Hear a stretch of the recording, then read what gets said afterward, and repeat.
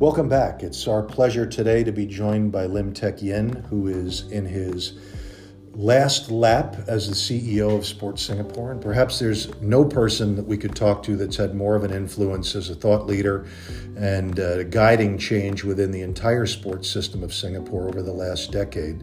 But I can speak personally as he was a major influencer in the design and development from the early stages of what's now Coach SG, and has seen it through its a couple of years of silent preparation through the first 5 or 6 years. So it's my pleasure to talk to him, and we'll follow the same format that we're going to try to be consistent with in our other interviewees, which is the 3 same questions, and just give him a chance to answer from his very, very unique perspective, and then give him a chance to wrap up, and we'll take it from there. So, sir, CEO. Hi. I think that's the last time I can call you that before I call you CEO Emeritus.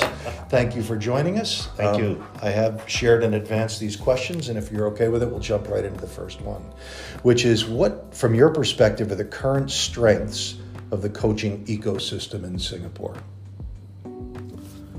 Well, I think when we speak broadly about the ecosystem,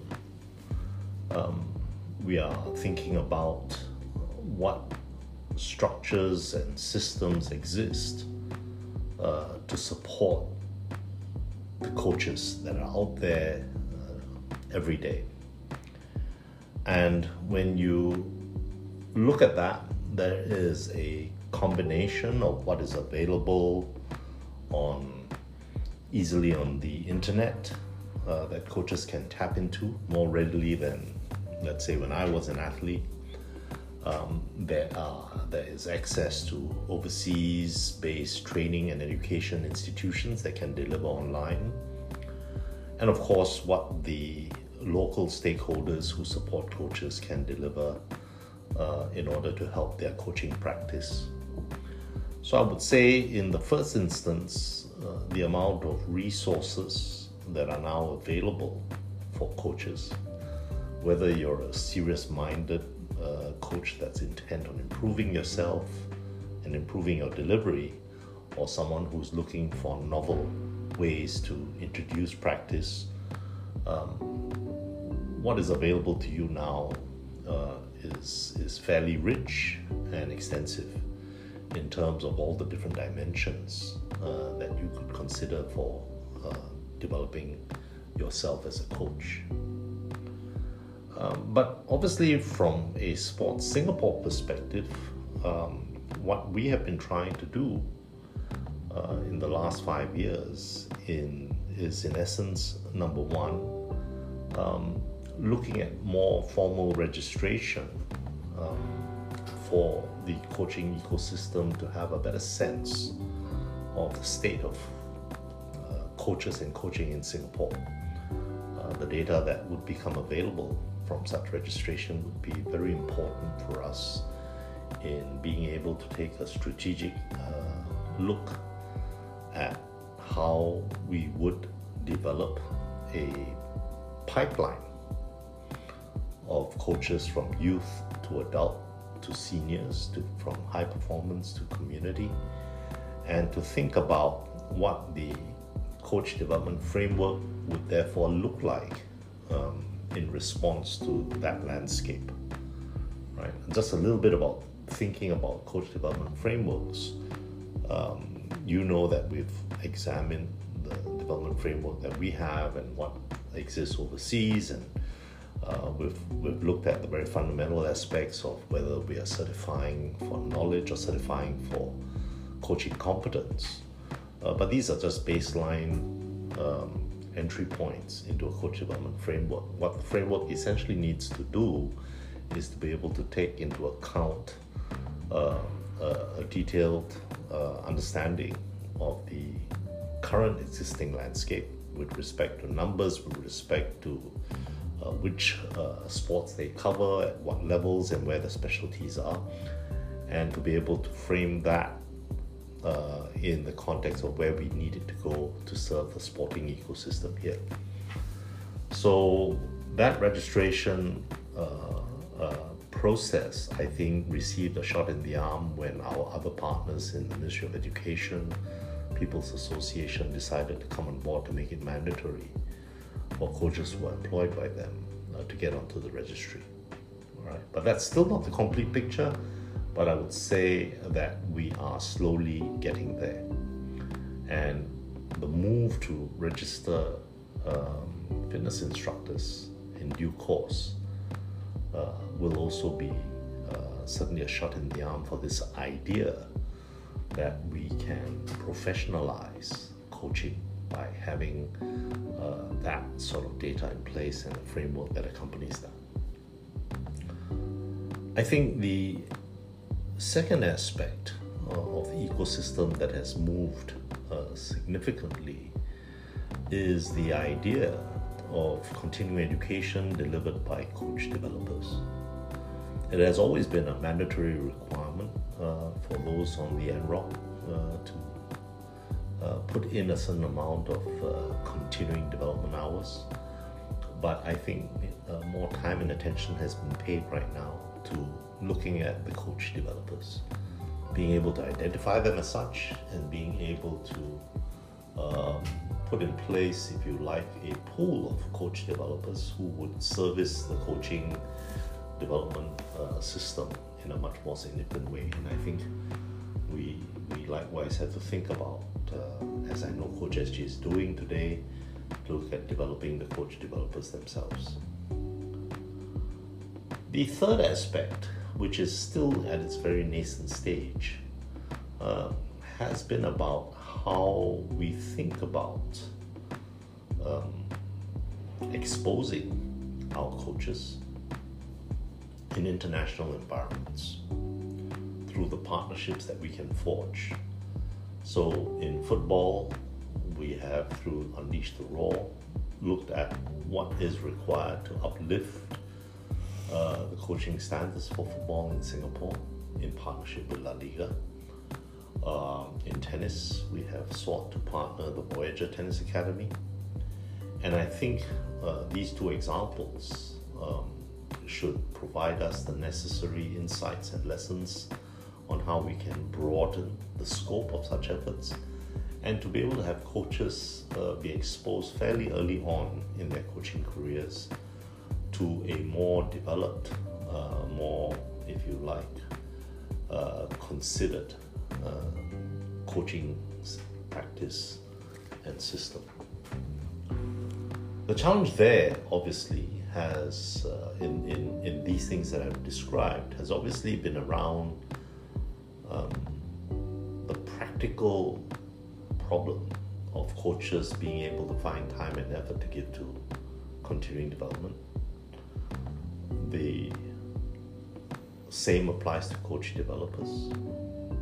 And of course, the idea that we may have to take you away from home for a considered length of time if we're going to expose you overseas.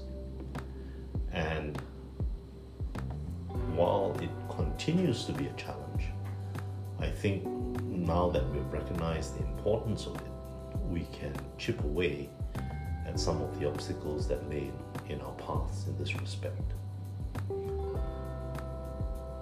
My sense of our coaching ecosystem right now is that it remains fairly patchy in terms of how well the system is identifying potential coaches, encouraging to join up, certifying them, giving them the necessary skills, giving them the practice feel, getting them all on a pathway to development, finding commensurate improvements in their wages, and if you like, building a more virtual system that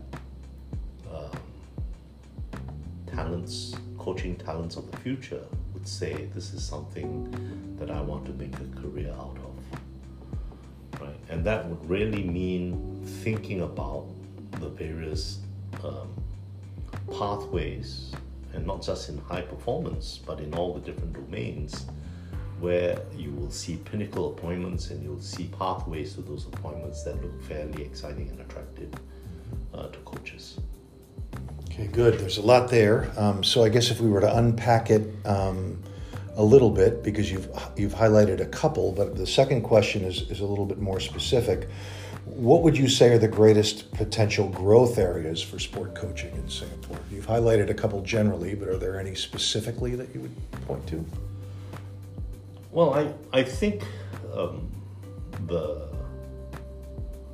the understanding of being able to train and instruct on sports skills has been fairly well delivered, and I think the real growth area is going to be in coaching behavior. This has far and deep implications, not just for sport, but how sport brings value to our society. Whether you're thinking about health and well-being as a dimension of critical importance to our population, that sport coaches have been able to instill and imbue the habits that are able to be translated to health and well-being of children and youth who are playing, adults and seniors and masters who continue to play sport. I think it's a particularly important aspect.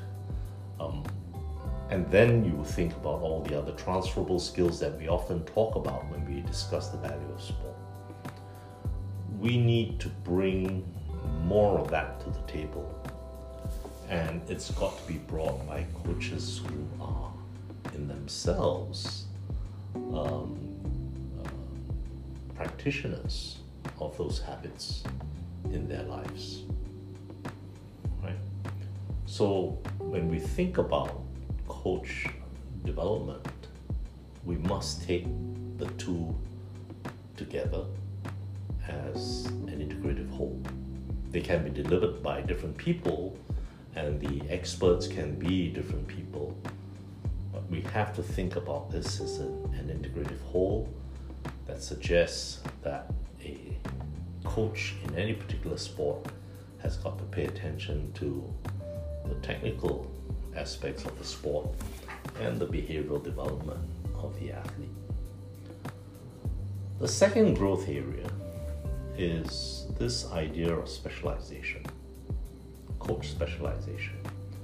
I think in Singapore, it was my experience, and it continues to manifest in many of our sports, where there is a single coach for all aspects of sport performance. Right? As I indicated, even when you're just thinking about the technical versus the behavioral, developers can come in the form of two different people.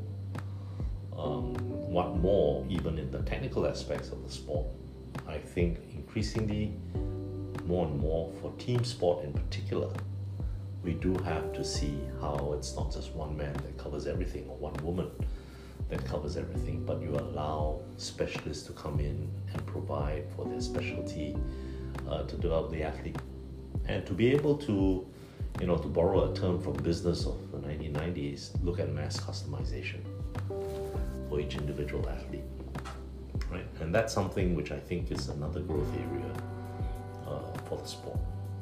And I would love to see the day, particularly in team sport, when you see a team of coaches surrounding the team and not just one.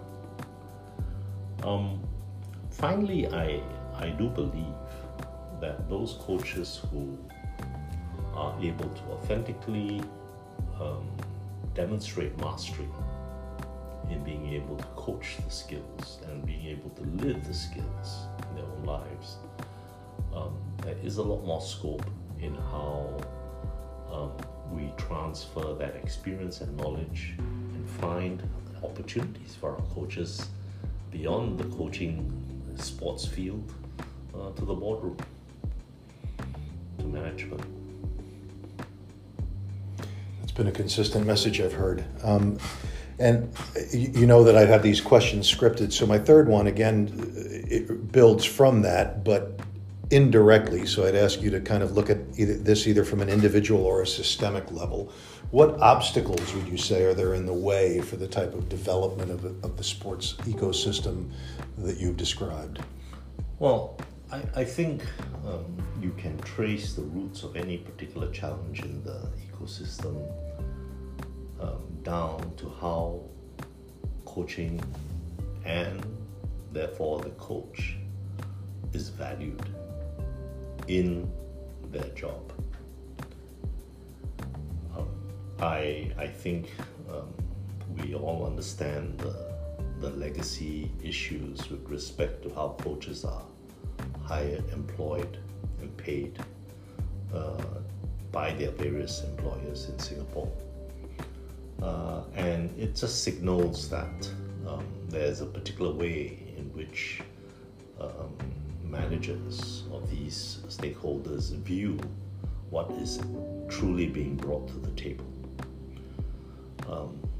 We can try at SportSG to continue to influence this from where we sit, but nothing is more powerful than what a coach is able to bring to the table, demonstrably moving the needle in all the areas of holistic development that we hope to see happening on the sport field. Right? And I think credit to those administrators who have observed these transformation of athletes and teams, that they have now then taken a slightly different look at it and say, wow, there's a lot more happening here than what I earlier believed. Right? So it is the value that we place on the coaching practice and what is really happening in the sport field that would enable us to overcome systemic challenges. And then you will see the symptoms of that mapped out in the way contracts are struck, in the way wages are reviewed, and I think that would put us on a sort of healthy footing. The other part to this obviously relates to then how much the coach themselves are willing to sacrifice to almost become pioneers for a new wave and a new generation of coaches that will emerge. We know that we've tried to set up opportunities for coaches to be based overseas for a time, away from their home, away from their families, away from their jobs, to be exposed to these environments, to be exposed and mentored by experts, coach developers. And it's been difficult to find people who are willing to do this. Right? Will we achieve it? I'm quite sure we will, if we get down to really understanding the terms and conditions that are necessary to allow people to do so. It's already done for postgraduate scholarships. People go away with or without their families, and they take a break from their workplace. And this is the same thing, right? You've got to be able to find that in you to make what you now consider to be a sacrifice in favor of developing yourself more for the future. And that's just in this particular aspect of overseas exposure, right? But the rest of it has got to do with your time, your energy, and your purposeful shaping of your development journey, right? So we have stakeholder employers who must value this. You have coaches who must recognize the sacrifices that they make, just like athletes make sacrifices, and then be more deliberate in the way that they would approach their development. Great. Final parting thoughts here as you walk out the door of SportSG on your last day, and it's in your rearview mirror. And I leave this open-ended. It can be from a 30,000-foot level or from a microscopic level. It can be from a qualitative level or from a quantitative level if you so choose. How would you assess or grade the current status of sport coaching in Singapore at this moment in time? I will look at it from the journey I've had as an athlete from the time I was in school to the time I entered into the national team and and then journeyed with the national team for 12 years, and then now having a look at it from Sport SG. I remember having coaches when I was in school who were fundamentally ex-players, lacking any coaching credential, who came back to coach out of sheer interest and they enjoyed it. And these were coaches who coach by demonstrating their skill. And it was a little bit, when I reflect back, it's a little bit like the martial arts. You try to follow your master, try and do what your master can do. Once in a while, the master's coach jumps in the pool and shows off a little bit. And I'm speaking about this in the context of water polo, right? Of course, swimming was a lot more technical even in those days, and the coach had to be fairly well versed in stroke technique and things like that. But there was this fundamental aspect of players who became coaches. There was also a very important phenomenon then of teachers who were coaches. And what I saw there was that they brought a much stronger pedagogical skill to the table. And by virtue of their teacher training, they were a lot more adept at structuring training, systematizing approaches to skills development, and bringing that to the table. But what was common was that as a student athlete, I didn't quite understand from my coaches where we were trying to get to and how, based on his or her theory of success, we were going to get there. We just did it, right? And then the next point in the journey, when I entered into the university, was that we had no ex-player coach, but we had players who were then coaches for the university team. And these were national team players, national athletes.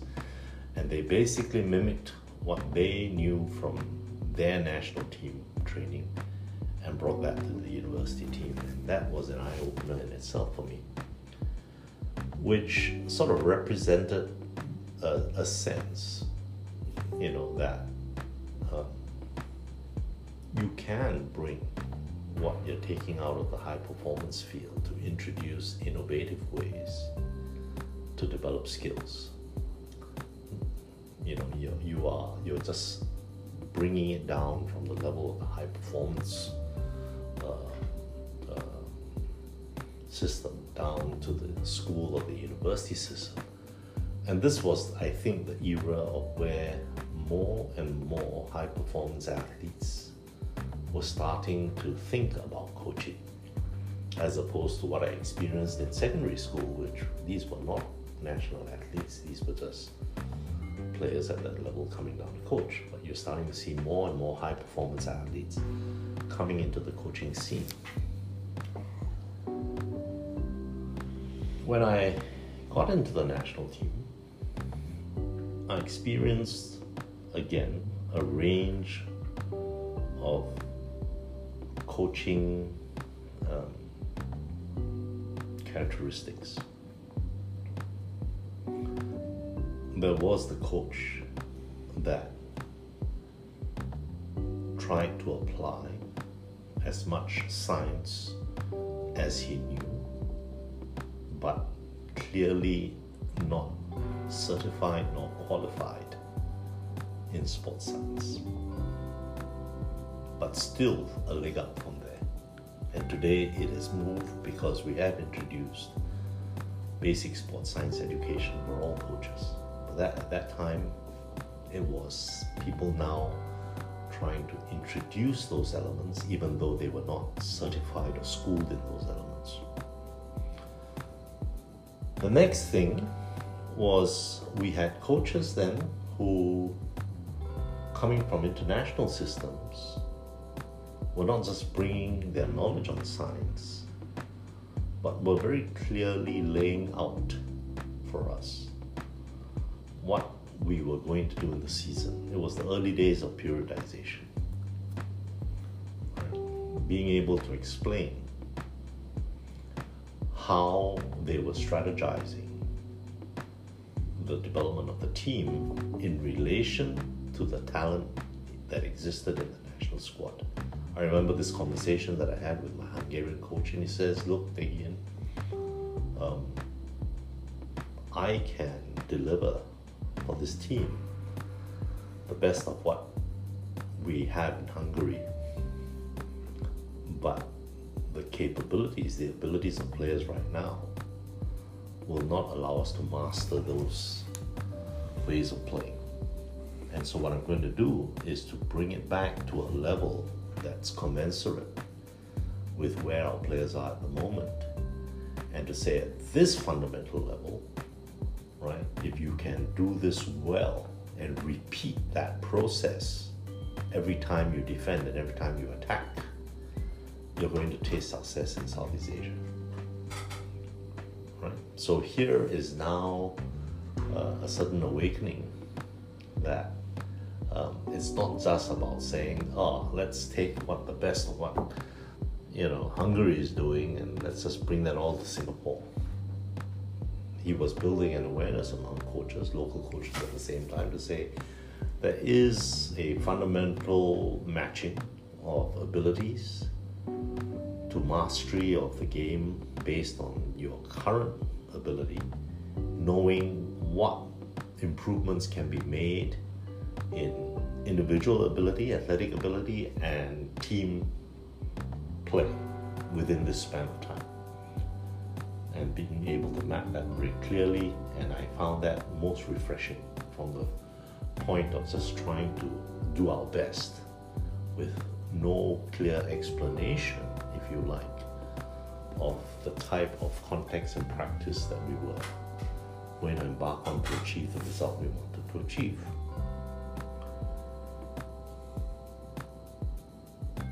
And then I experienced a regression when we went away from getting a coach from a strong water polo playing tradition to one that was closer to home and cheaper. And we were back to doing a lot of things and not clear where we were heading, but had to bank and really rely on what we had already developed because the team had already moved. And that sort of characterizes, I think, what we would see in our coaching system if Coach SG does not keep a handle on looking for the fundamental building blocks of how processes and systems are designed intentionally, introduced, and continue to grow what the system is able to absorb, or what the athletes are able to absorb, and take us to the next level and the next level and the next level. If you just go to YouTube or Facebook or Instagram and you take the best of what you see there and you bring it into your coaching practice, as I'm sure many do, you are not likely to have the building blocks around which mastery can be built. So when I started off by saying that I think our coaching system and ecosystem right now may probably be quite patchy, I think I would summarize it by saying I've seen progress in the system dimensions that I mentioned earlier on. I've seen progress in how coaches themselves are beginning to value continuing development opportunities. I've seen an acceptance now that there is much more that we can do to improve the quality of coaching down from schools all the way. I think MOE certainly has expressed that idea. And I think what we need to be able to do now is to paint the landscape in more detail. And from that level of detail, start to look at those things that I mentioned earlier on, which is what does it mean to progressively coach ability and move the needle institutionally for teams along what we call the pathway. In other words, define what the pathway looks like and not just speak about pathway as a concept with no details within the pathway concept and the implications to coaching. Fantastic.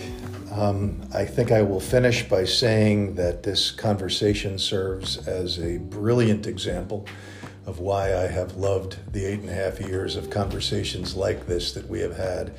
I never leave one of these conversations without feeling as if there are multiple nuggets of information there that I personally can use to grow myself, but certainly this is a demonstration of the quality of vision and leadership that you've provided to many of our individual journeys in sport here. And so personally, I would like to thank you for the opportunity to work with you, but I want to take this opportunity as well on behalf of all the sport coaches in Singapore to say thanks for the leadership that you've provided during your tenure. I don't think Coach SG would not be in existence were it not for your vision and guidance. And so for that, I know we all say thank you. And I hope that as you leave, it's not a goodbye to the coaching profession in Singapore. There's so much in this conversation that I think this was intended as a once over the world, but there are lots of nuggets here that warrant an hour of conversation, either in this platform or in some other more open platform, or even if it's just the two of us getting together for coffee. So for that, I say thank you. Thanks for joining me. Thank you very much, for Troy. sharing your information with us. And coaches, I hope you got as much out of that as I did, and I look forward to talking to you during our next episode as well. Until then, have a great day.